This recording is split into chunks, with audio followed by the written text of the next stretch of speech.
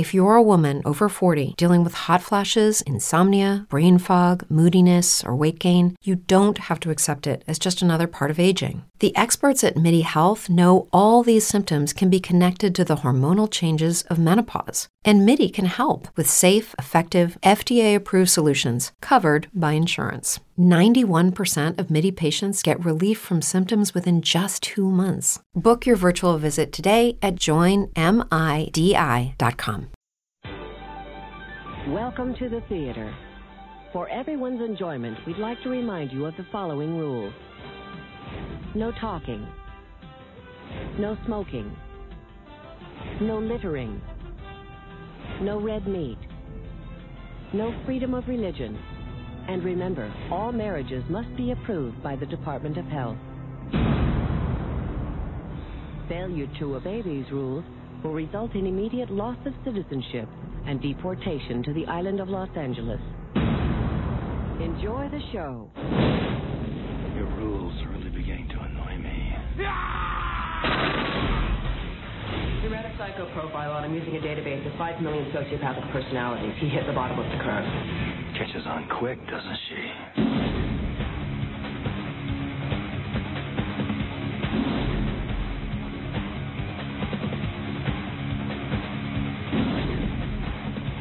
Santa loves a winner. Say we play a little Bangkok rules. Nobody draws until this hits the ground. You ready?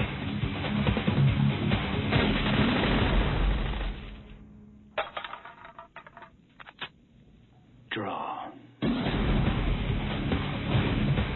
You got a problem with that?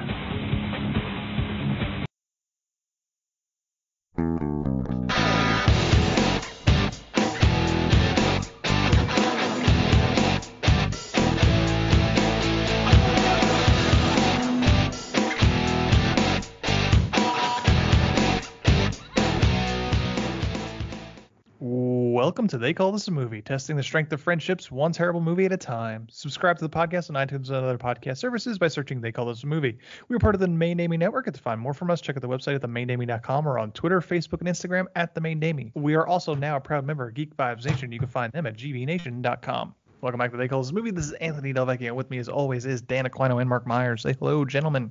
Hey, friends. Hey, so watching this movie and seeing Peter Fonda and Kurt Russell, I guess, CGI surf, made me realize that I am not good at any quote-unquote white guy sports. Like, I'm terrible at hacky sack. I probably could never surf.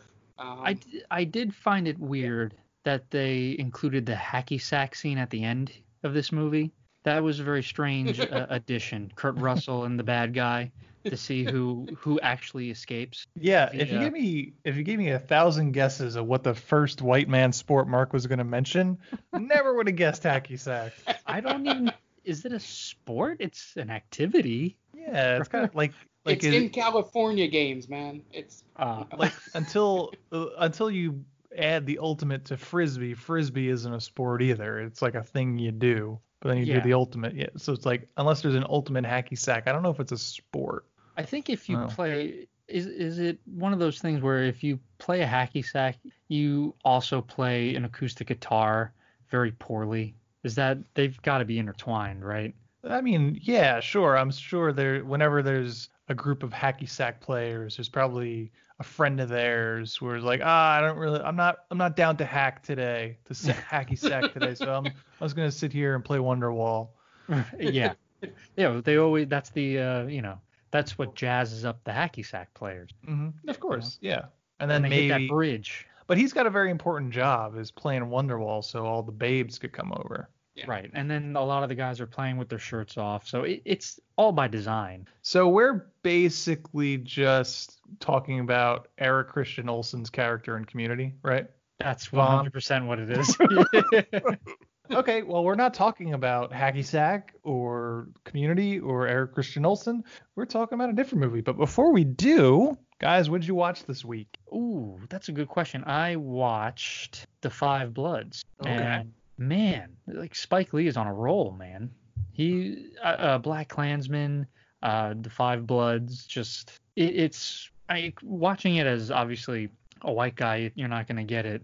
It's not going to have the same impact for us. But wow, I enjoyed it very much. I enjoy most of his movies, so this is, to me, he's just on a roll. Cool.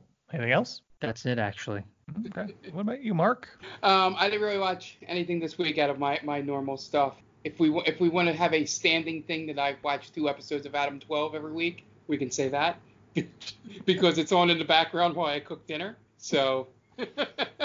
And Mark is just surprising me every time he opens his mouth today. He continues to surprise me. It'll be a good episode. I'm 2 streams in. I'm raring to go. So I did watch quite a bit because I kind of had a little mini vacation. I rewatched Knives Out. And we watched today's movie. I watched Peanut Butter Falcon for the first time. Okay. Which was pretty good. Shia LaBeouf is really good in it, as well as everybody in that cast is pretty good. Especially, it's got special appearances by Jake the Snake Roberts and Mick Foley, so I was excited to see those 2 guys pop up out of nowhere. I also watched The Five Bloods. Excellent. Messy, but like in the way Spike Lee movies are usually messy. I think him and Tarantino, they kind of are cut from the same cloth in that they just have so many ideas that they throw against the wall to see what sticks, and most of it does. Some of it doesn't work, some of it does. But The Five Bloods was really good. Enjoyed it a lot. And then I watched a documentary on Shudder called Horror Noir, which kind of traced the role of African Americans in the genre of horror, which was very interesting. It was just kind of something I threw on while I was doing other things, but I found it fascinating. It started from like Birth of a Nation up through Get Out.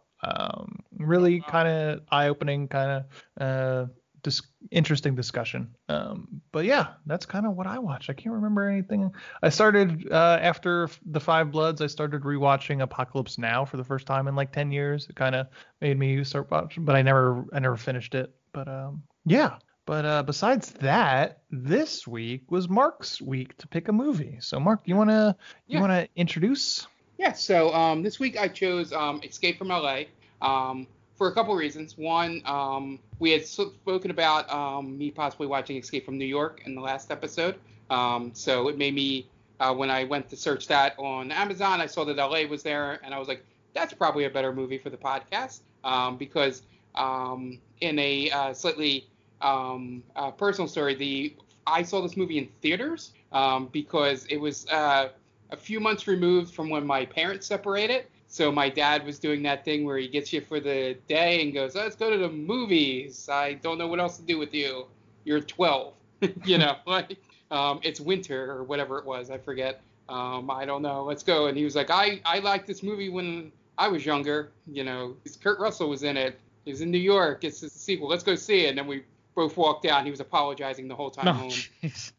I promise the other one was better. I let you down again. I'm sorry. I'm so sorry. Yeah, so that was my memory of this movie. I didn't remember most of it.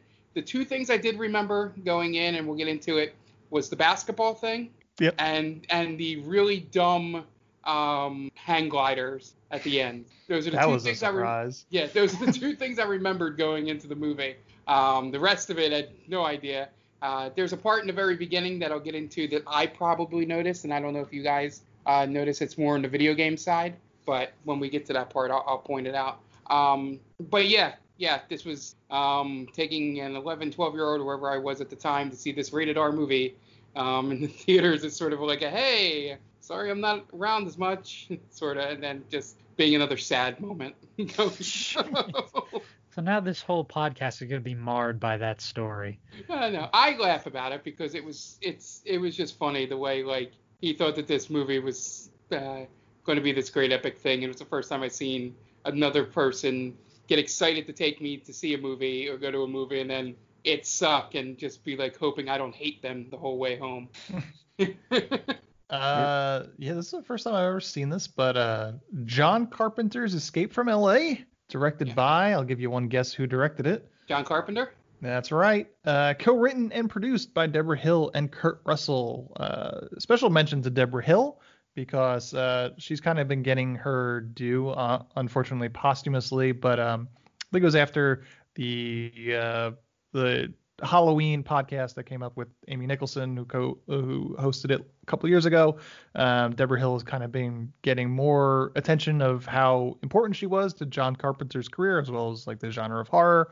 And she's also a Philadelphia native. She was born in Haddonfield, New Jersey, of all places, just a stone's throw away from myself and Mark.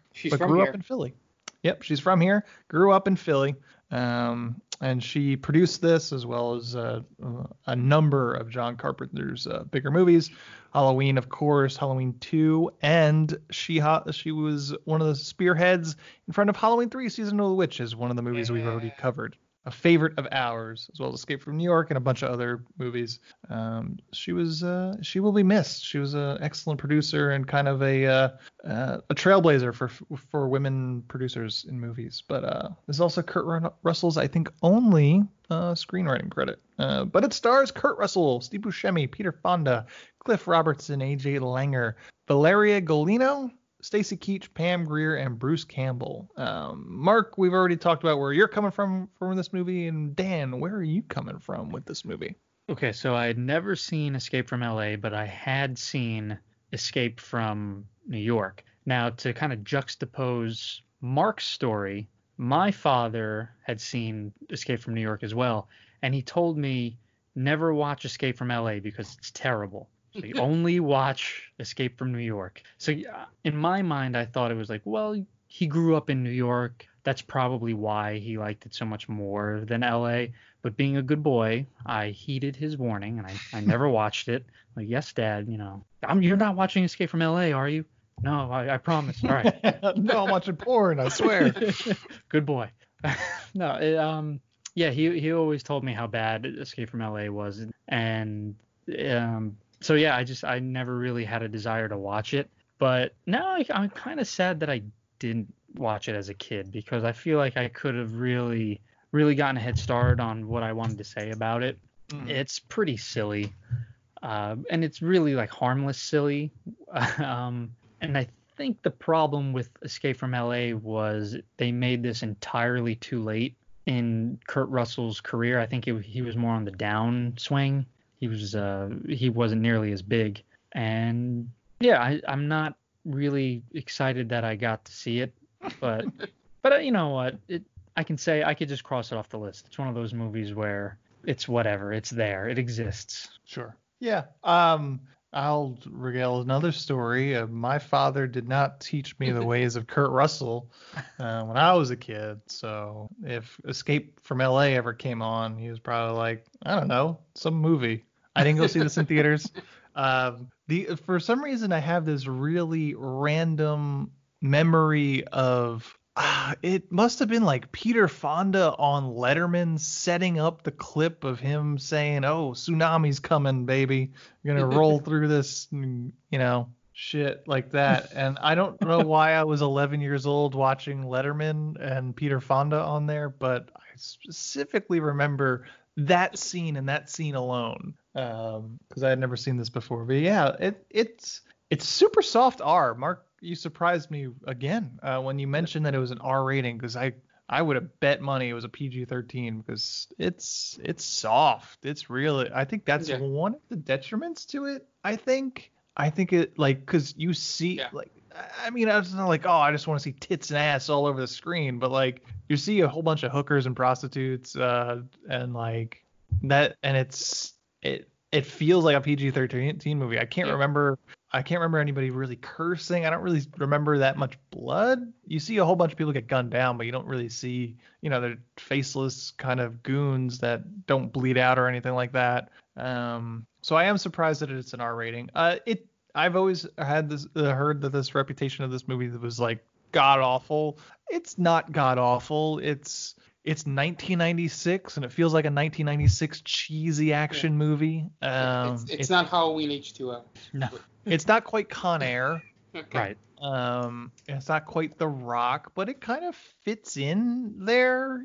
Maybe it's a B tier or C tier of those kinds of movies. Yeah. If you're compartmentalizing all action movies into this one before Michael Bay really became Michael Bay and this huge spectacle of all that kind of stuff. It kind of fits snugly in those mid 90s kind of mid budget action movies. I can't think of the movie, but there's another like character who's the original movie. Like I haven't seen Rambo 2 in a while, so I don't know if this comparison would work. But there's some well-known character where the first movie's like really like gritty and dark and like very violent, and as Escape from New York is in terms of and then this one it just basically they're making a joke about Kurt Russell's character throughout most of this movie. But I don't know if like that could like change in tone. From what I remember of Escape from New York, the one time that I've seen it, was what I noticed the most in this. It's kind of rehashed, essentially. Escape from LA from Escape from New York. In Escape from New York, they put in, I think it's like a bomb, essentially, into Snake. And they say you have X amount of time to retrieve the president. Right. And if you don't, you blow up. In this, it's a virus. So, it's just rinse and repeat. And I agree. Escape from New York is grungy, it's dirty, it's dark. That was an R-rated movie, and because it used its cursing liberally, if I remember correctly. Like in this one, you maybe get a few F-bombs here and there. Like what is it? You only get one for PG-13, right? Yeah. So maybe there might be like 5 or 6 in this. Very light usage of cursing, but yeah, it's such a weird drop, and it came out 15 years later. That's a huge drop. Yeah. You're 16 years later. Yeah, you're not striking while the iron's hot there, man. This is a movie that should have came out in 84, 85 at the latest. Yeah, I would say like this should have been made in the 80s. Like once it hit 100%. 1990, it was like, oh, well, window is closed. Right. 1989 would have been perfect. Getting in right before Batman 89. Yeah. And again, you have Kurt Russell, who he's a huge action star in the 80s. And in the 90s, he did like Universal Soldier. And he didn't really do too much. He was more, I think he was doing comedy at that point. Right? He did Captain Ron in the 90s. So his star. I like Captain Ron. So I mean, he did Tombstone. I think that's true. When did Tombstone come out? I mean, that was 93, 94? Yeah, something like that. Yeah, I don't think he had a whole lot of star power in 96, like in the late 90s, but maybe not. Yeah, I mean, this movie, it definitely owns the cheese that you were talking about, Ant. Mm-hmm. Yeah, this movie's pretty prophetic too, with they talk about an engineered virus and then and him walking into a police state. It was kind of like, oh man. It's a little on the nose for what we're going through right now. It's a little more on the nose than I thought it would be. I thought this New York would have been the closer one, but yeah, no. We were just talking about cops, a fascist president that decides he's going to be president for life and creates a police state in and around Los Angeles, and all of the United States, because we find out that they've outlawed all the fun stuff. No drinking, no smoking, no drugs, no fucking if you're not married, all that kind of stuff that makes life worth living. No red meat. No red meat. That's a good thing. Dan was like, all right, when do we do this? I'm moving there. But wait, so you can't have red meat, but everything else is okay? Yeah. That's very weird, right? Yeah. I mean, I don't know what you're asking, because I'm just saying that everything else has been outlawed. Well, no, like every other type of meat, I mean. So you can't have red meat, but you can still have pork and chicken. Yeah, I mean, I guess pork is the other white meat, so yeah. Right. I don't. It's just, you either go all or nothing. I say you can't give me this half-ass red meat. I mean, I think in the 90s, like cutting out red meat was in fashion. Sort of. It's like, oh, well, you got to keep your cholesterol low. That red meat'll kill you. So that's probably like tapping into something from the 90s that we forget about. Because we were just wee youngins that didn't give a shit about cholesterol. Right. Yeah. I mean, we were usually just stuffing pizza and candy down our face regardless. So. I mean, I still do that. But no, I was like, what? You're right. It was kind of weird how. I mean, this movie is set in 2013, so it wasn't too far off. Nope. just a few short years earlier. Yeah, 8 years. Yeah, not too far off. And did they know that LA is slowly sinking into the ocean anyway? Like the West Coast is slowly sinking? I think that was sort of a thing from the 90s, if I remember correctly. Yeah, and like after the earthquakes and stuff. Yeah. It feels something like from the 90s. Right, because I'm gonna say if he figured that out in '96, like damn man, someone's got to tap into him and see what else he knows. I mean, Demolition Man was sort of had kind of the same idea, as well as what was the other one we saw? Double Dragon. Double Dragon could be from the same universe. I wanted to make a joke about. I wanted to make a meme about how the cops from Demolition Man are really going to happen in our future, where they have no idea how to handle violence at all. It's just going to be Rob Schneider like cracking wise while bad things are going on. Mm-hmm. That's essentially, we're going to see that eventually, I think, in our lifetime. We'll talk off air about what we are seeing right now on Twitter on videos of how police react to violence, but we will not go into that on this one, so we'll just kind of move right past and say this movie got a 5.8 on IMDb, Rotten Tomatoes score of 5.4%, budget $50 million, and box office $25 million. So it made half its money back. Oh man, it's a tough one. I wonder if this is like John Carpenter's biggest loss. I didn't look that up. I wonder if it would have been PG-13 if it would have made its money. Yeah, I don't know. Maybe it's fair. Yeah. Because in the 90s that was a big thing, I think, wasn't it? That's where, I mean, in the 80s you could kind of get away with it for an R-rated movie. I mean, just in general, I think, when you have an R-rated movie, you've already cut into your box office. Yeah, for sure. That's why all these remakes of horror movies try and be PG-13, or that run of them, like Prom Night and all that kind of bullshit. This movie definitely had a lot of things going up. The deck was stacked against it for sure. Yeah.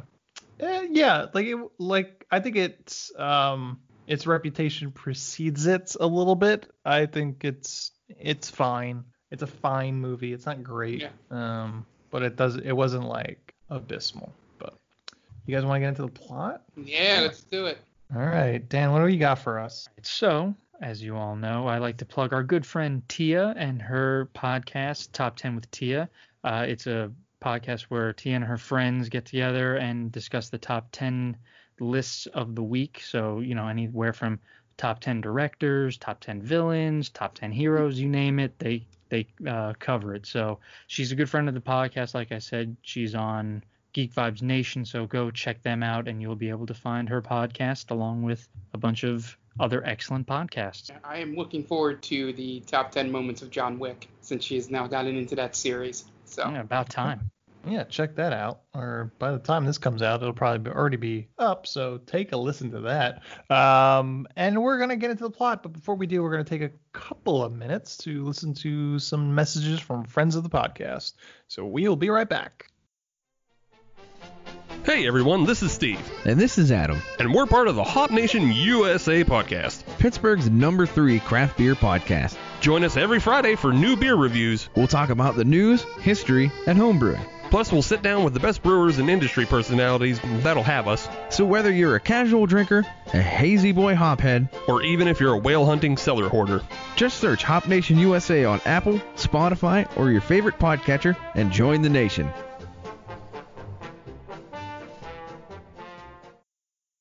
Oh hi, didn't see you there. It's me, George, from the best little horror house in Philly, the show where we talk about the best horror movie ever made, according to our guest at least. We've talked about groundbreaking classics like Texas Chainsaw Massacre and Alien, but we've also got a lot of great ones coming up, including some very fun guests like Len Kabaczynski of Swamp Zombies and Red Letter Media fame, Caroline Williams, the star of Texas Chainsaw Massacre 2, and Chase Williamson from John Dies at the End. So make sure you're subscribed to the best little horror house in Philly, and I'll see you boils and ghouls over there. And welcome back. And now it's time to get into the plot of Escape from L.A. We open on some credits that seem like they just took them from Escape from New York or The Running Man. And some green lines, like some sort of 1980s sonar system. And then we get a on-screen 1998. We get a female voiceover that says LA has been ravaged by crime and immorality. So LA, which leads to the United States to create the National Police Force.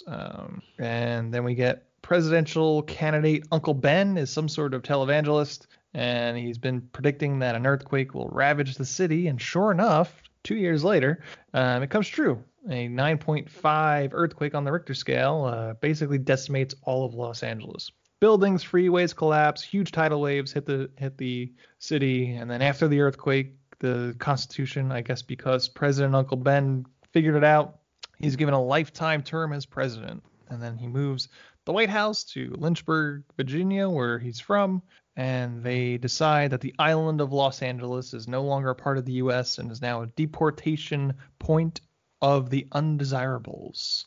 The U.S. police force controls the island. A wall's built around L.A., and if a U.S. person loses citizenship, they are deported there. So it's essentially Australia. Yep, it's like in Australia. Yeah. If we're doing anything amoral. Yep. Like very vague. How quickly would we be there? I know I would be there very quickly. Yeah, I mean, I guess it just depends on how sneaky we are about the things that we like doing. The government would just look up my search history and like, oh, we need to send him to LA with you, sir. Yeah, I mean, I gotta have my lucky strikes, man. My lucky strikes.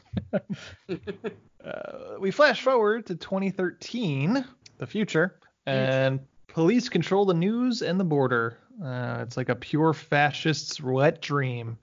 Snake Plissken, the hero from the original film, gets arrested for gunfighting for profit. We see a bunch of people that they declare the trash being ushered through the deportation process while Plissken gets escorted personally by a guard. As he walks through, one of the guards scrapes his hand with a nail and then leads him into a processing room. While he's in the processing room, Commander Malloy shows up, played by Stacy Keach. He comes in to talk to Snake, and Snake already knows that there's something that they need from him. The female officer Brazen shows Snake footage of Utopia, the president's daughter. Utopia has stolen a prototype unit from a government facility, and then she hijacks Air Force 3 and attempts to overthrow her own father.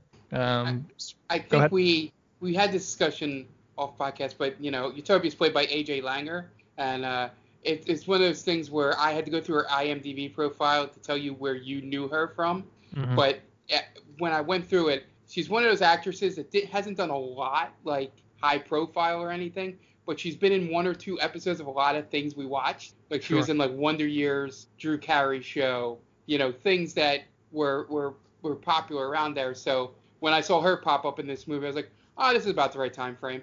She's cashing in on that My So-Called Life money that was going around. Trying to be like, I'm better than that Claire Danes. She's pretty bad in this movie. Was she bad in those other things? She's good in My So-Called Life, but not anything else, basically. Fun fact, Kate Hudson was at one point considered for the role of Utopia, as obviously she is his stepdaughter?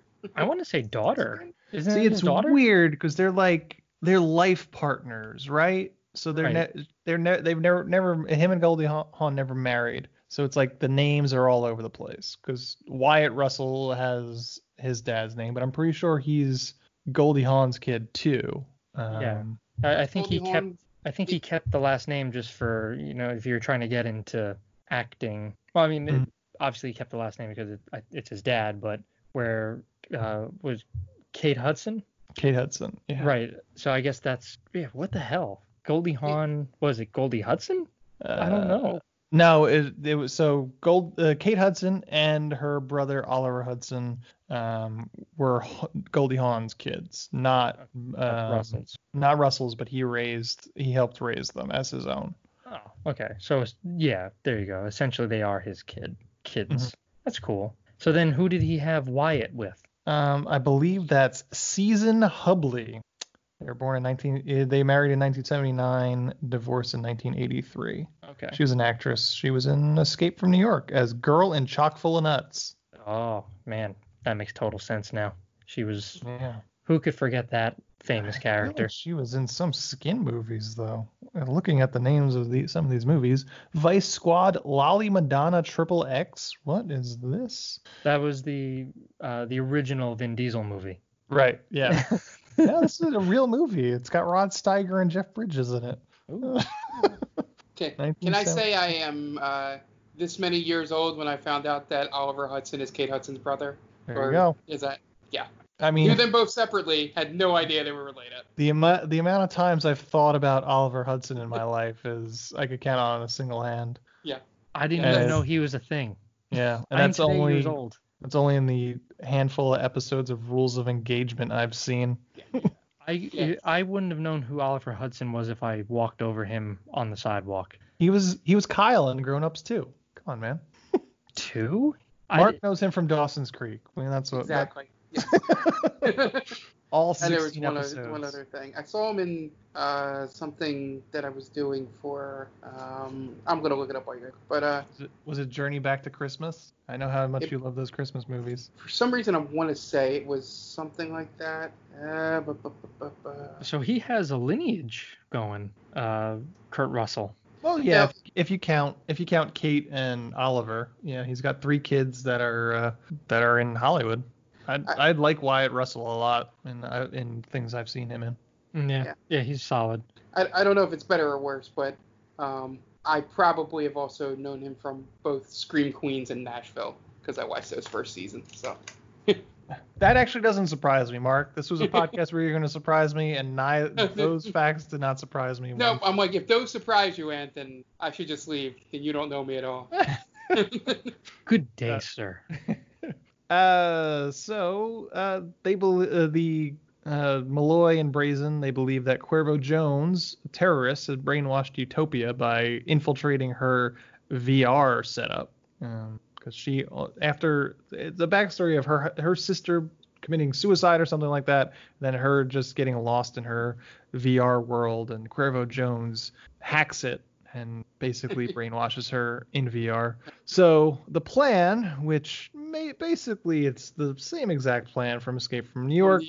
The plan is for Pliskin to go into LA to retrieve a black box from Cuervo Jones for a full pardon. If he doesn't do it, Pliskin will die from an engineered virus, and that's why the guard scratched him. She infected him with the virus.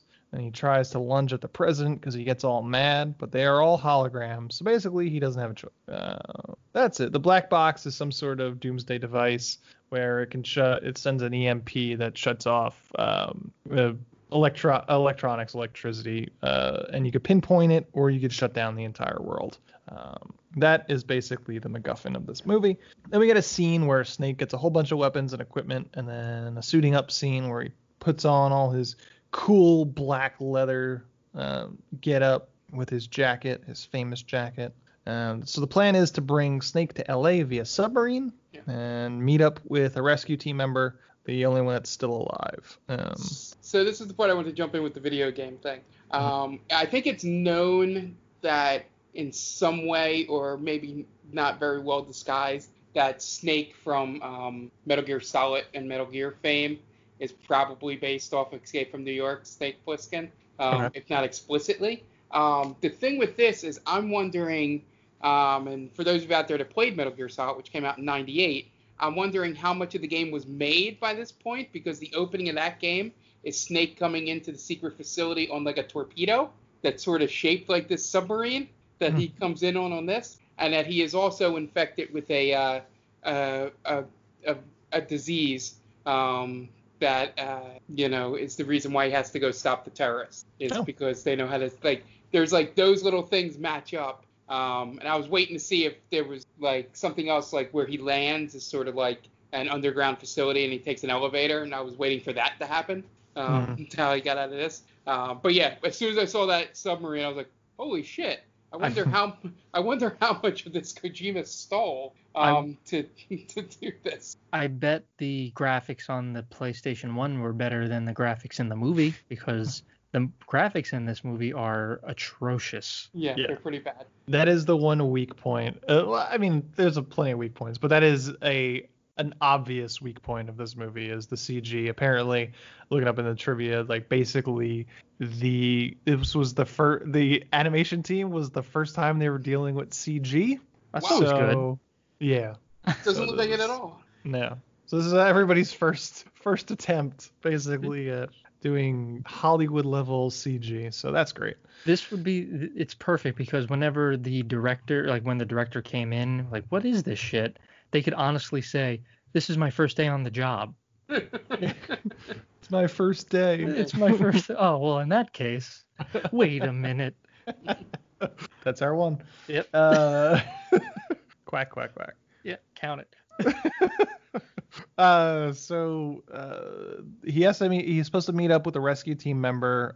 They sent out a rescue team of like 5 or 6, and they all died except for one. The plan is for Snake to find him.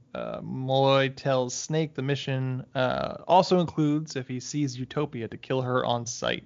They don't want to spend any more taxpayer dollars on locking her up or whatever. And they give him 8 hours to complete the mission, or else something happens. I don't know what it is that the disease kills him. Well, the disease kills him, but they also the government also has a clock, a ticking clock. So we know that the government knows that he's not going to die. So there is some reason why they're watching the clock, and I don't remember what it is. Maybe it's the Cuba the invasion. Yeah. The Cuervo Jones's team from Cuba is going to infiltrate Miami. That's what it is. Yeah. So they have 8 hours before that happens, and that's why Snake has the 8-hour timeline on his. So he gets shot off with a submarine as he heads towards LA, and he's underwater. He crashes through some buildings, passing by Universal Studios. Basically, half of LA is underwater. Yeah. And then the ha ha ha cackle out loud when a shark comes up and snatches at him when he passes by Universal. Mm-hmm. Yeah, this was a Universal film, so that also makes sense. Snake gets out of the sub and comes across some surfers. Supposedly Breckin Meyer is one of the surfers, but I couldn't really see him. And they don't take too kindly to him on the beach, as the old surfer tells him, so he leaves. And after a slow-ass car chase goes by, the main surfer, the old surfer, played by Peter Fonda, we finally get a good look at him, follows Snake, and Snake pulls a gun on him, and the surfer tells him that, hey, man, I'm not trying to kill you, I just recognize you, Zal, bro. And Snake asks him to point him in the direction of the Hollywood Bowl, so he does, and then Snake goes off. And I think this is the first mention of the ongoing joke that people think he's taller. Yeah. You know? I don't get it. Is that a joke about Kurt Russell? Is he short? He's like 5'10", according to his IMDb. Okay. So he's probably wondering if it was like a sort of a little ribbing from John Carpenter or something. Maybe. Towards Kurt Russell. That's kind of mean. You know, that's what I thought in there. But also, Kurt shows up on the set every day and like, hey, Kurt, you're short. Oh, come on, man. You don't have to keep telling me. Just in the character, Kurt. Just. Right. That'd be great. So passive aggressive. If somebody told you that there was an actor that played a older surfer in this movie, how many actors would you go through before getting the Peter Fonda? I wouldn't even cast an old person as a surfer, to be honest. Yeah, I mean, it'd be maybe in the first 100. Well, it's the funny thing about it is this is the first character that we meet who is essentially pointless to the plot and is a wasted character. Yeah.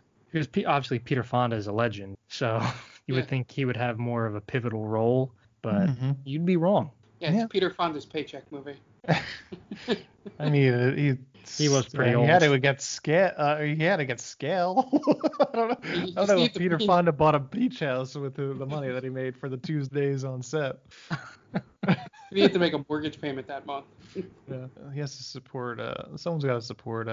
Was Henry Fonda still alive at that point? I thought you were going to say like a drug habit. I'm like, did he do it? I don't know. I don't know enough about Peter Fonda.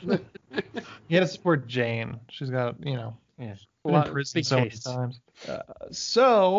Where am I? He travels to the slums, which I guess is all of LA at this point. It's kind of really hard to say exactly where he is because these Hollywood movies, these LA movies are always just like so inside baseball with like people that aren't from LA aren't going to know the geography of it. This is sort of like the red light district, essentially. But it's like it's all garbage. He travels from one shitty place to another. But they all seem to sort of have a distinct theme to them. Mm-hmm. I wish I had I wish we needed a map, you know. That's a good transition. He's following a tracker for the last remaining rescue team member, but then the rescue team member has already been killed and crucified. So some bald guy starts giving Snake shit, played by Robert Carradine, actually. It's a little cameo. But Snake walks off and asks a prostitute to tell him where Cuervo Jones is, and she points him towards Sunset Boulevard. This whole movie is just Snake asking people where Cuervo Jones is, and then him pointing him in a direction so that he could ask another person the same question. I did write that down, where this movie is essentially Snake being captured and then being brought to where he needs to go, and then finding he needs to go to another place, being captured again, and being brought to that place. So he gets around in this movie by just being captured, really. Yeah, I was getting flashbacks of not just the first video game I mentioned, but just parts of the video game Shenmue, where you just walk around and ask people, and they go, yeah, it's that store there. You go to that store, like, nope, you have to go down here to that alley over there. And you just kind of keep walking around the town until you eventually find the end of the story. And that's essentially what this felt like. It was like a quest in a video game. It's a whole big, your princess is in another castle. Yeah. So she points him towards Sunset Boulevard, and then the bald guy comes out and starts more shit with Snake, and then Cashback is not available on gas in New Jersey and Wisconsin. Hey, good morning. You're heading to the airport, right? Yep, thanks for checking. I like the car. How long have you been a rideshare driver? About 3 years now. I really enjoy it. Isn't it hard to make money these days with the price of gas being so high? Not for me. I use Upside, the free app that gives you cash back for every gallon of gas you buy. Wait a minute. Are you saying you actually get real money back when you get gas with the Upside app? Yep, I get real cash back every time I get gas. Does that actually add up to anything? I'll make around $200 to $300. Wow, that's serious extra cash. I'm downloading the Upside app now. Download the free Upside app now to earn real cash back every time you buy gas. Use promo code CAR for an extra 25 cents a gallon bonus on your first tank. You can cash out anytime right to your bank account, PayPal, or a gift card for Amazon and other brands. Just download the free Upside app and use promo code CAR for a 25 cents a gallon bonus on your first tank. That's code CAR. Snake just shoots him and walks away. Snake makes it to Sunset Boulevard, which is just a mess of hookers and dirty merchants at this point. And Cuervo Jones shows up in a convertible, addressing the crowd in some sort of processional, sort of like JFK in a convertible. Nobody shoots him in the back of the head, though. He's telling everyone to join him in Happy Land, Happy Kingdom, I believe it's called, for some sort of celebration. And Utopia is with him. He's got a processional full of motorcycle guys, and Snake steals one of the motorcycles from a gang member and then pursues Cuervo Jones. Snake takes a few guys out on bikes. Who was going to say something? I was going to say, do you think they went through multiple redesigns to try and get as far away from Che Guevara as they possibly could with this character without getting sued? They don't do a very good job of it then. Yeah. I mean, he was dead already, so who's going to sue him? Towing that line. Yeah. Takes a few guys out on bikes, and he eventually gets cornered by a few of them. He tells them that they should face off, and they're going to do some Bangkok rules, which is nobody draws until a can hits the ground. So he throws a can up in the ground and then shoots them all as they wait for it to hit the ground. So Snake just straight up just murders 5 or 6 guys. To be fair, they were going to murder him, so that's true. It's true. Listen, but man, he is supposed to be our hero. There's no laws in the streets, dude. All right. Sure, but it's not very heroic. No, it's not. But I was trying to, before he did that, like, how the hell is he gonna get out of this? Honestly, like, he had 4 guns trained on him. I was like, it's gonna take some slick moves, but it was really just a huge cop out. He just straight up lies to them. They take him at his word. Oh, this guy's honorable. Right. Yeah, never trust a guy in an eye patch. I think we can trust Snake Plissken. Yeah, it's not. Yeah, I guess it's one of those. Not his best moment. Right. But was it his best moment? No. It's like if you're watching The Good, the Bad, the Ugly, and like Clint Eastwood just like, okay guys, on the count of 3, and then he just shoots them on 1. It's like, I don't feel great about that. It's like, in real life, I would have tried to do something backhanded. Right? The odds are against you. You gotta cheat. Dan, we've never accused you of being a hero. Well, fair point. I would probably be one of the henchmen, first of all, but I would not take Snake Plissken's word for it. Like, what are you guys, idiots? That motherfucker. Everyone else is looking at the can, and I just shoot him.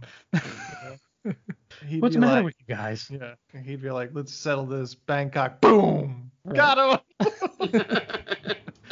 Hey, Plissken, guys. That wasn't so hard. Well, this guy was good. So he shoots them all. They die. Some more gang members show up, and he goes and hides. But one guy, as they're looking for him, takes his jacket because he left it behind. And then Snake gets out of that hairy situation and comes across maps to the Stars booth. And Eddie shows up, played by Steve Buscemi. Snake asks, he's basically just kind of a shyster guy trying to sell his audio tour of Maps to Stars homes. Snake asks him where to find Cuervo Jones's house, but Eddie just tries to sell him on a tour, and then Snake walks away.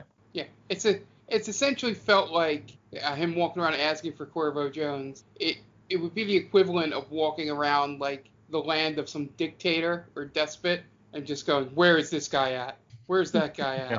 And like nobody's. You know where you can find Castro? Oh.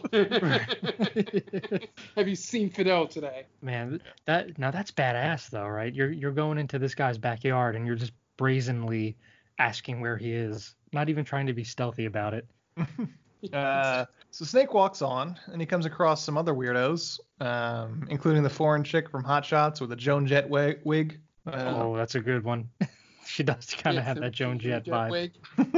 Then these hooded figures, they catch Snake and the foreign chick with a net and bring him to some sort of weird makeshift hospital. And everyone has had terrible plastic surgery, too much, and they're doing weird experiments on everyone that gets brought to them, people that don't have weird plastic surgery. And then Bruce Campbell shows up looking like the villain from that kids show Lazy Town from the early 2000s. I couldn't place it. I knew he looked like something. He reminded me of the bad guy from The Mask when he puts the mask on. Okay. Also, remember that Duracell family from the commercials? Yes. Yeah. Oh, it's super creepy. Yeah. That's a good one. That's a blast from the past, man. Yeah, that's Bruce Campbell in this movie. Also wasted. Yeah, very wasted. I mean, I'm sure all these are just like John Carpenter calling in favors. Hey, you want to be in a movie? I need somebody. Pay scale for a day. Show up. And I also wonder if Bruce Campbell was like, yes, but you have to make me unrecognizable. Right. I don't want my name attached to this. I mean, what was he doing at this point? I mean, Army of Darkness, he had already been in at this point. Yeah, I wasn't even saying like he was doing it to hide himself. Mm-hmm. Just like, yeah, John, I'll come in and do this. I just have one favor. Can you just do something crazy and just make me like not, look like me so I can maybe act weird or something? I don't know, like. Well, he's like the king of camp. Right. Wanting to, like, sort of that idea where he, like, wants to do this outlandish character. I wish... Yeah. I wish that they had reversed roles and had Bruce Campbell be the kind of, like, pseudo sidekick to Snake and not Buscemi. Because, I mean, I like Buscemi as an actor, but I didn't like his character in this movie. Yeah. His shtick runs old real quick. And I kind of think that Campbell would have had a little bit more, what's the word, like charisma to the role. Yeah. And he wasn't really doing much at this point in his career. The Adventures of Briscoe County Jr. was over in 94. He had another TV show. What was it? He's like a swashbuckler or something like that. Do you know what I'm talking about? Jack of all trades? Jack of all trades. That's what it is. 2000 though. 2000? Oh man, wow. Is this like a syndicated show? No, I think it only had like 2-3 seasons. But it was like Xena and like Hercules, that sort of thing. It didn't run as long, right? But no, some like start in syndication, like Baywatch, okay. Xena, Hercules. They weren't like produced by a channel. So they were produced, and then whatever affiliates wanted to buy it, they bought it. They usually end up on UPN or WPIX. I found out about this from my old boss, who's a huge Bruce Campbell fan. He was like, "You've never seen Jack of All Trades? Look it up right now." I'm like, "Oh, okay." He got real defensive. He's like, "How could you call yourself a Bruce Campbell fan and not know about Jack of All Trades?" Like, because I was a kid. I don't know. I didn't care about Bruce Campbell in 2000. Sir, this is a Wendy's. I'm trying to work right now. Please stop yelling at me about Bruce Campbell. Oh, man. So he wants to do some surgeries on Snake. Specifically, he wants to take his eye. Snake manages to spit poison dart into Bruce Campbell's head and takes him hostage. And then he tells him to also release the foreign chick. So they escape down into the sewers. They walk through the sewers a bit. She says she knows them like the back of her hand. And once they get out, she tries to come on to him, but he hands her a gun and leaves her behind. She literally has no point in this movie. Yeah. It would have been better if he just left her behind. That would have, because he's the anti-hero. Right? Like, "Oh, Snake, take me with you." Right. No. And that would kind of parallel Escape from New York, like Adrienne Barbeau. She eats it in that movie. Right. That made a lot of sense. Yeah. So once they get out, she tries to come on to him. He leaves her behind. He walks into a junkyard and she catches up to him. And then she talks about how she was brought to LA when they made being a Muslim a crime. Man, sounds familiar. John Carpenter. He made Prophetic. They Live too, man. He knew what the fuck was going on. Yeah, He still does. He's still alive. John Carpenter. He's got like one of those. He's got one of those Palantirs from Lord of the Rings. Yeah. He looks in his crystal ball like, "Oh man, you guys are not gonna like what happens in 8 years." And then she talks about how she likes it in LA because she has more freedom than she would in the other US. And then she gets shot by a roving gang and dies. It's great that we get character backstory for this character for just immediately her get shot and killed. Yep. And there is no point to it. Is the gang that's supposed to make this place dangerous just a bunch of preteens? Was that the joke? Oh, they're like triads, aren't they, or something like that? They're Asian gang.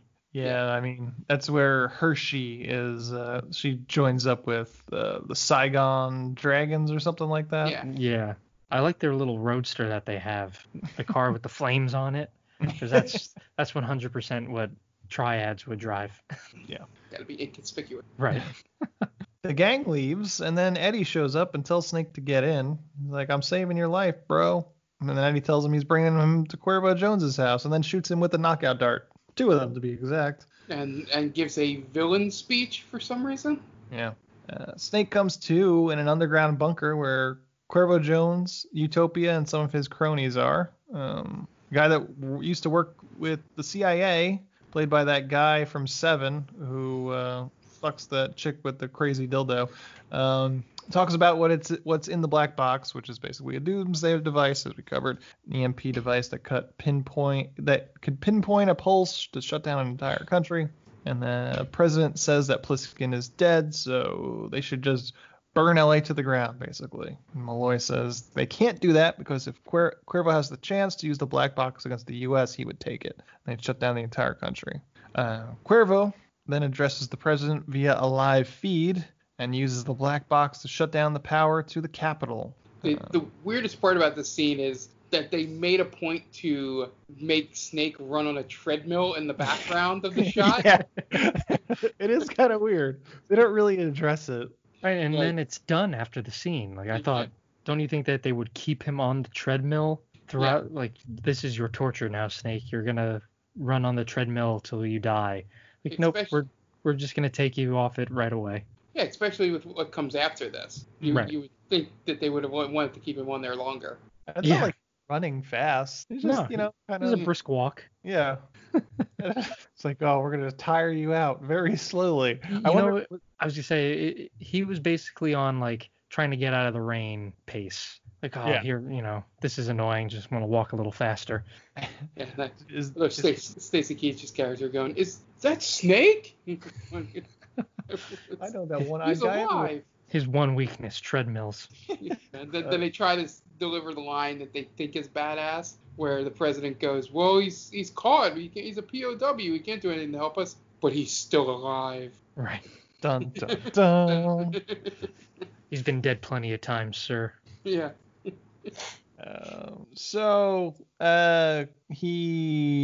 Cuervo then demands a private helicopter by 5 p.m. or he'll shut down the U.S. That's his demand. And then Snake gets us ushered into the Rose Bowl. Cuervo has set up a bunch of life and death games for his prisoners to play. It's really weird. Yeah, this was the scene I remembered from my first ever viewing of it. Yeah.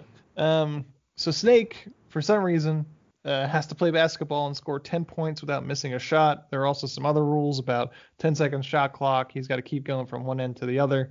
He can't miss. And he has to get the shot off before the shot clock. Yes, he's got to get the shot off before the shot clock. So we have to watch Kurt Russell pick up a basketball, and it's obvious he has not dribbled very often. It's not Kurt Russell's first sport, everybody. He played minor league baseball when he was younger, but this might be the first time he's ever tried to play basketball. But to his credit, he practiced a lot during filming, and he actually made all the shots that he as is shown in hitting. Really? Yep. Even that full court shot? Yep. Wow. I wonder how many times that had to be. Maybe it was an entire day of filming. Yeah. Regardless, that is very impressive. Yeah. I was going to make a joke that you could very much tell that it was him just by his jump shot. The one time he takes a jump shot, I'm like, that looks like a guy that hasn't done that much. I go ahead, Ant. I was just gonna say I was tipped off by the dribbling because he didn't know what to do with his left hand. Yeah. Yeah, that was the person when they cut to the jump shot, I'm like, oh, they'll just put a stand in and they just make this look like a normal jump shot. Then he does the weird cocked off to the side of the head, sort of just pushing the ball towards the basket. I'm like, no, that's still Kurt Russell. he dribbles too high. Yeah. The ball comes up too high. Anyway, I was gonna say, I know what it was like. Like I peaked in high school when I hit a half court shot in gym and like everyone freaked out. That was like my career defining moment. Even to this day, it might be like the best moment of my life. So I can only imagine it could have been 100 shots and he made it. That is still one of the greatest things ever. So I already respect Kurt Russell, but now he's gained a little bit more of my respect. And this movie has gone up one notch just for that. There you go. And long story short, Snake succeeds. He's the only person to ever do so. He scores all those points, but Cuervo won't honor the deal, and he just decides that they're just going to kill Snake anyway, which is just, I don't know, why all the foreplay? I was waiting for a very Rocky IV moment to take place here when the crowd started chanting, Snake, Snake, Snake. They were all going to turn on Cuervo.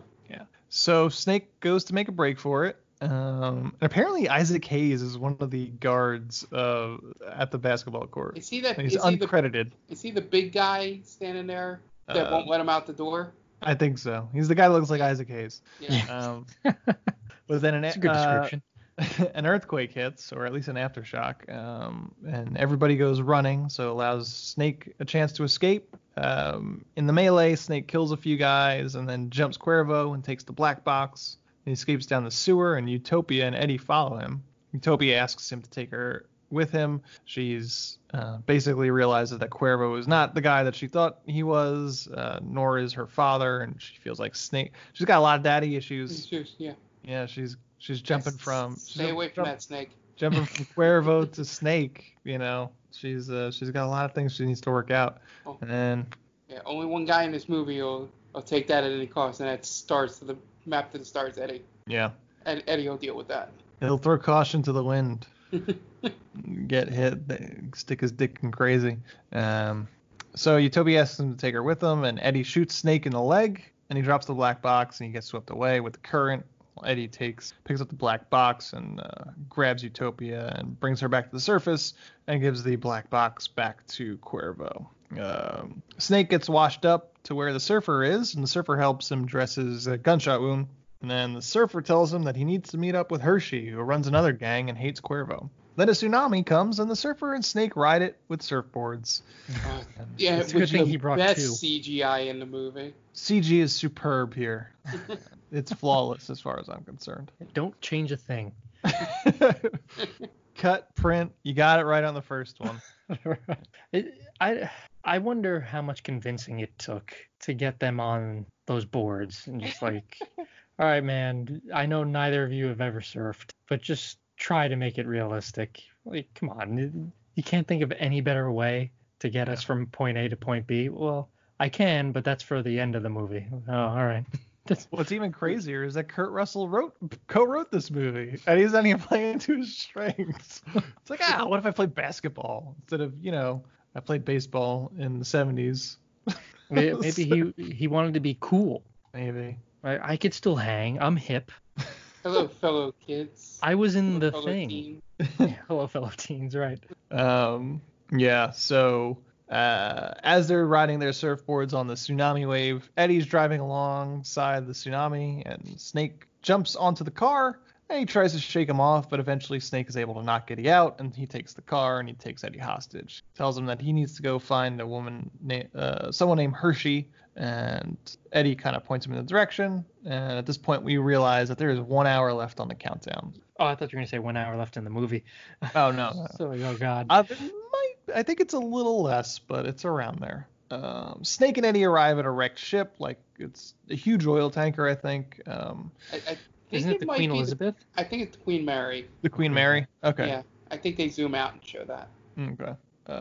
So Eddie does all the talking and introduces Snake to Hershey, played by Pam Grier, and Al Leong is there. Yeah, the quintessential famous 80s henchman. From Die Hard, and he was Genghis Khan and Bill and Ted. Was he in Double Dragon? I think so. Yeah. Yeah. Is Double Dragon? So he's because he's the one, like, they drive past him when he's like hitchhiking at the end, right? Correct. He's got like a cardboard. He's one of those Robert Patrick's two henchmen. Yeah. I was trying to think of what movie that was. That's the end of it. Yeah. But that's what it is. Yeah. So he's a two-time, they call this a movie. Yeah, at least. So Snake knows Hershey back when she was a man by the name of Carjack Malone, and they fixed the audio so Pam Grier sounds like she is a man. Not exactly the wokest part of this movie. Snake wants to make a deal with Hershey if she helps him get the black box from Cuervo Jones.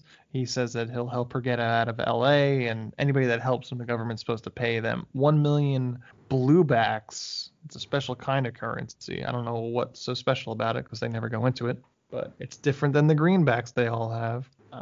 But then, so they decide to help, and then they're just like, well, how far is he? And Eddie's like, well, we can't get there in less than 2.5 hours, and we don't have that kind of time. So one of the henchmen then kind of longingly looks out at the Santa Ana winds. The fires. Fires. And they have to attack from above. Which apparently means, for all the soliloquy that he throws out on that, it means that they have to hang glide from the Hollywood sign. That must have taken longer. It had to have taken longer. Because you're going to tell me these people know how to use the hang gliders perfectly? And they had to get the hang gliders too. Right. Like, oh, well, they're in storage. Shit. That's like 40 minutes away. I was going to say, it's a half hour away. And we got to come all the way back to get the wind. I knew these hang gliders would come in handy at some point. You all laughed at me. You all said I was crazy. Hang glider Eddie. Yep. So before they depart, Eddie mocks up a disc to look like the Doomsday Device disc, and then they fly away on the Santa Ana winds. What a weird sentence. So what's sillier? Is the tsunami surfing sillier than this, or is this pretty silly? I'd say the tsunami surfing. Yeah, okay. The CG in that is what makes that sillier. Because normal people, they hang glide, but you don't surf a tsunami. and just hearing Peter Fonda explain to Snake how to surf. And he gets it perfect the first time too. Yep. Oh yeah. It's like definitely not like the first time I went skiing. That's for sure. Right. First and last time. That would have been great. He's like, how do I do this? And he just totally wipes out. I can't get up. And then he was also good enough to stay on the board to be able to jump onto the back of a vehicle. Look at Snake Plissken, man. Yeah. With one eye, by the way. His depth perception is totally, skewed. Yeah, so in Happy Kingdom, Cuervo is having a party with all his goons. The government helicopter shows up, and Cuervo's goons immediately take it over. President gets nervous and tries to get out of the control room, but Malloy won't let him. The one thing about Happy Kingdom is I like the line when they're parasailing in and they see it from above, and I think Snake goes, "Is that what I think it is?" Right. It's Disneyland. Yeah. Yes, and that's all they say. That's super So the president, he gets word that Cuervo's forces are leaving Cuba, so then he goes to pray. Thoughts and prayers to the president in this trying time. The hang gliders arrive at Happy Kingdom, but they need a diversion, so Eddie crash lands in Happy Kingdom. Eddie tells Cuervo that Snake is coming and then distracts Cuervo and grabs the black box, attempting to pull off the old switcheroo. And Cuervo catches him, though, and is about to shoot Eddie, but then Snake and Hershey's crew show up with hang gliders and start shooting everybody. It's so corny. They just like fly by they're shooting. They're such easy targets. It was so much better than I remembered. I think I looked up I read in the trivia that this scene was inspired by the flying monkeys scene in Wizard of Oz. Jesus. That's not what you want. I could have just made that up just now, but I'm pretty sure that's what I read. Yeah, why not? We'll go with it for sure. I believe that. It's better than it was a fever dream. Yeah. Kurt Russell woke up in a sweat. Oh, I figured it out. No, the props department just looked around and was like, hang gliders. Hang gliders. Can they come in with hang gliders? We got some PVC pipe. We've got some canvas. Give us 25 minutes. I really wanted to jump out of the Goodyear blimp, but this will do. So we got a whole bunch of shooting going on, and then Cuervo and Snake have a fist fight. Eventually, Snake knocks out Cuervo and is able to take the remote to the black box with him. Then Snake, Utopia, Eddie, and Hershey jump into the government helicopter to make an escape as Cuervo and his goons shoot at it. And Cuervo takes out an RPG, shoots it at the helicopter. Eddie shoots him, but Cuervo is able to get the shot off, even though he gets shot square in the chest. Right. It's a huge gaping hole in his chest. As the RPG hits the helicopter, Eddie jumps off the copter as it gets hit, but the copter catches fire. I lost track of Hershey at this point. Does she die? Yeah, they're in the back. The whole back gets lit on fire. Oh, that's right. And her and her henchmen all get set on fire. Does she get like a proper send-off, or is just kind of like obviously she's dead now? I think that she just dies, just like every other character that tries to help Snake in this movie. Yeah, everybody that tries to help Snake just dies. The copter catches fire, but Snake is able to pilot it back across, back to the U.S. over the wall. Utopia jumps out. Before she does, Snake puts the remote in her pocket, and Snake crash lands the copter and manages to get out unscathed. Government police team shows up with the president, and Snake demands that they give him the antidote shot. And it turns out they were playing Snake for a fool. What he was dosed with was just a fast-acting flu, non-fatal. He'd be it's just better in flu. I don't know what he was worried about. Right. Yeah. Right. 70,000 people only die from flu a year. Snake tells them that if they want the remote, then they have to come take it from him. The police show up with Utopia, and Malloy searches her and finds the remote Snake planted in her pocket. So he thinks he's figured out the old switcheroo that Snake tried to pull on him. And the president orders the police to take his daughter to the chair and tells his men to prepare to broadcast. Snake asks Malloy for smoke, and Malloy says that along with a bunch of other fun things, smoking is forbidden in the United States. And the president goes on television and tells the Cuban forces to stand down. They do not comply, so he plans to use the remote to turn off their power, which he really gives them like 3 seconds to comply. Sir, they have not stopped yet. Well, we gave him a warning. So they don't comply, so he plans to use the remote to turn off their power, presses the button, but it turns out it's Eddie's Maps to the Stars tour. Once again, Snake pulled the old switcheroo on them. Yeah. It's a switcheroo after a switcheroo. President orders his forces to fire on Snake with the cameras broadcasting, but it turns out Snake is a hologram, just like they pulled on him. So he pulled the switcheroo on them. So switcheroos. Too many switcheroos. So it was in the moment when he goes to the podium where it pops off in my head, light bulb goes, oh, the fucking hologram thing. I ask you this every movie. With that, since they introduced that, would that have been Chekhov's gun? That it wasn't used? I don't think so. Oh, it's a foreshadow. Yeah. Yeah, foreshadow's probably closer. Yeah, they go, hey, this thing, and they lay out how it works, and then he supposedly loses it, and then he gets the jacket back at the end. Right. So it didn't pop into my head until like, how are they gonna? And then I think Stacy Keach, his character was going sort of looking back at Snake, and I'm like, and that's when it was sort of like, oh, that's what it's gonna be. I was kind of hoping they just shot him dead. That would be a crazy ending. That would have been great. That would have been like what the true end of First Blood should have been. It's just Snake being super confident, like, go ahead, see if you can do it, and Stacy Keach just blows him away. Yeah, he just turns around and points the gun 6 feet in the other direction. Right. And then he's like, all right, Mr. President, go ahead. We're good here.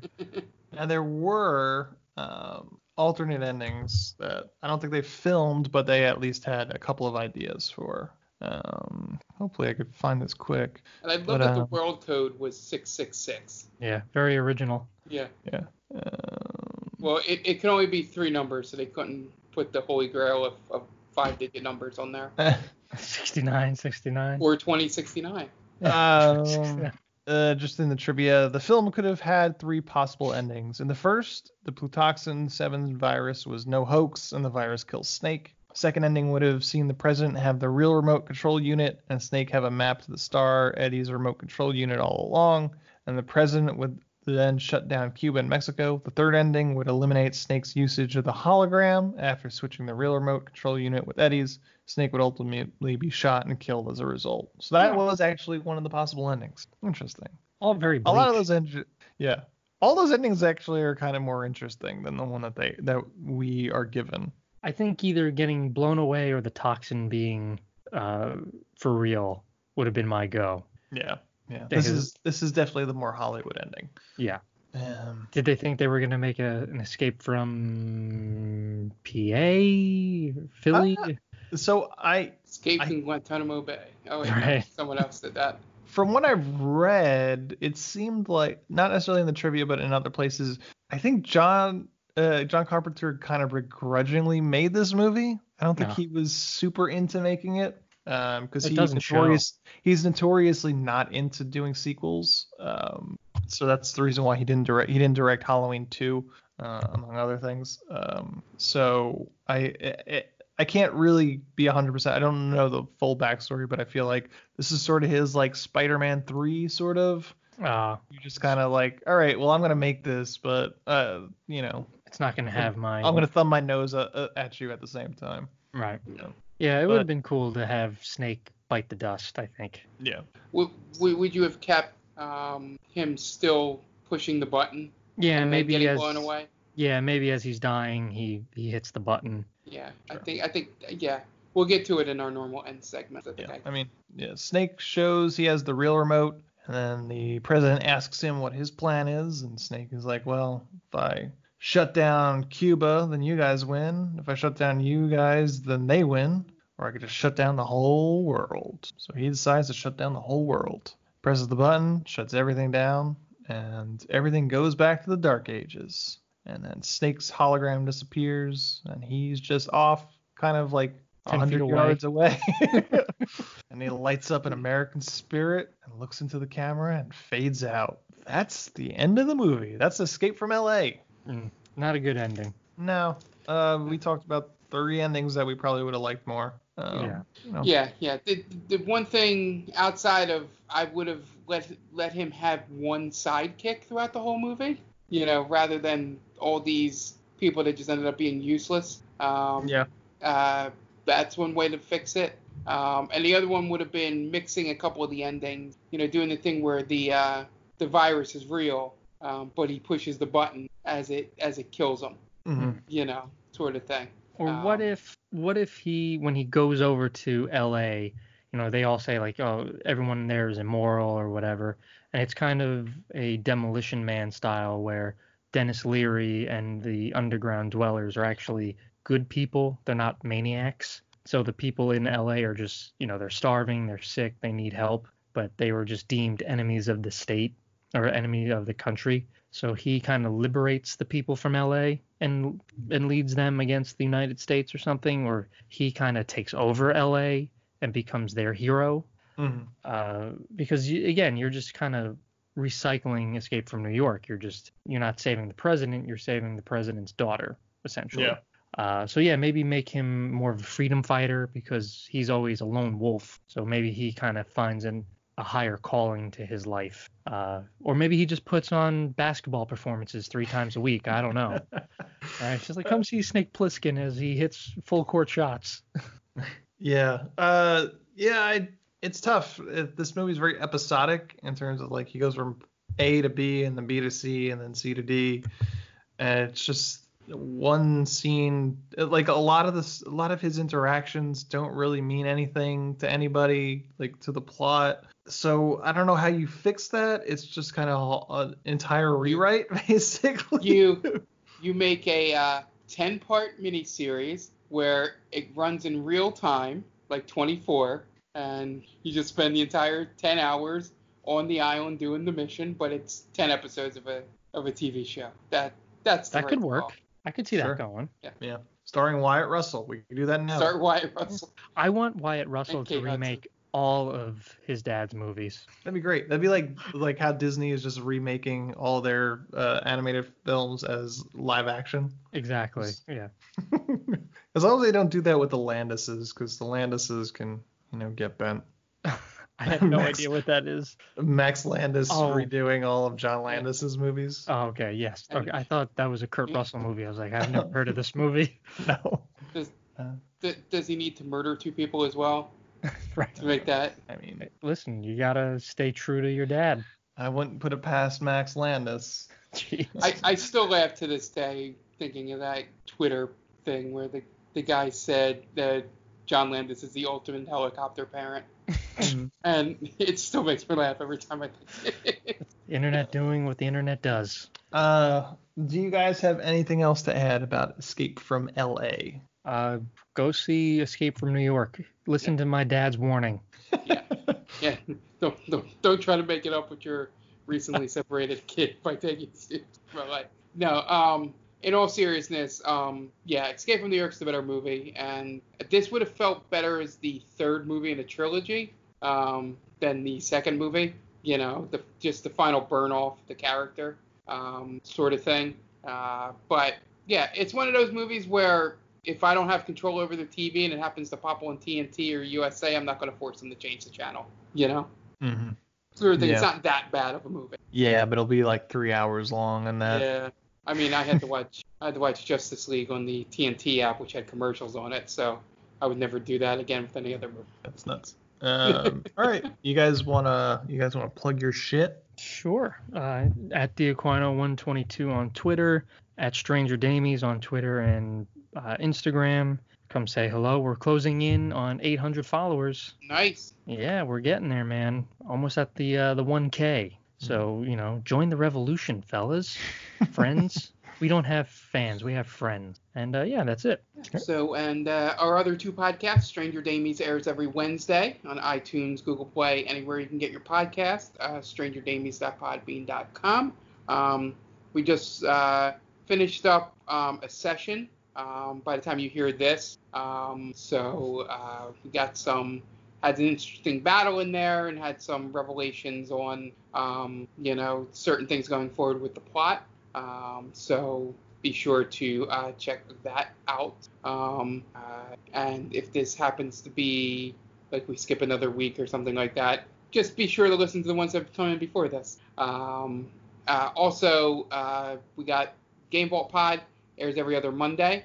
So be sure to check that out. The most recent podcast we had was we reviewed the PlayStation 5 release, and EA had a thing, and probably have some thoughts on early hours of Last of Us 2. So be sure to check that out.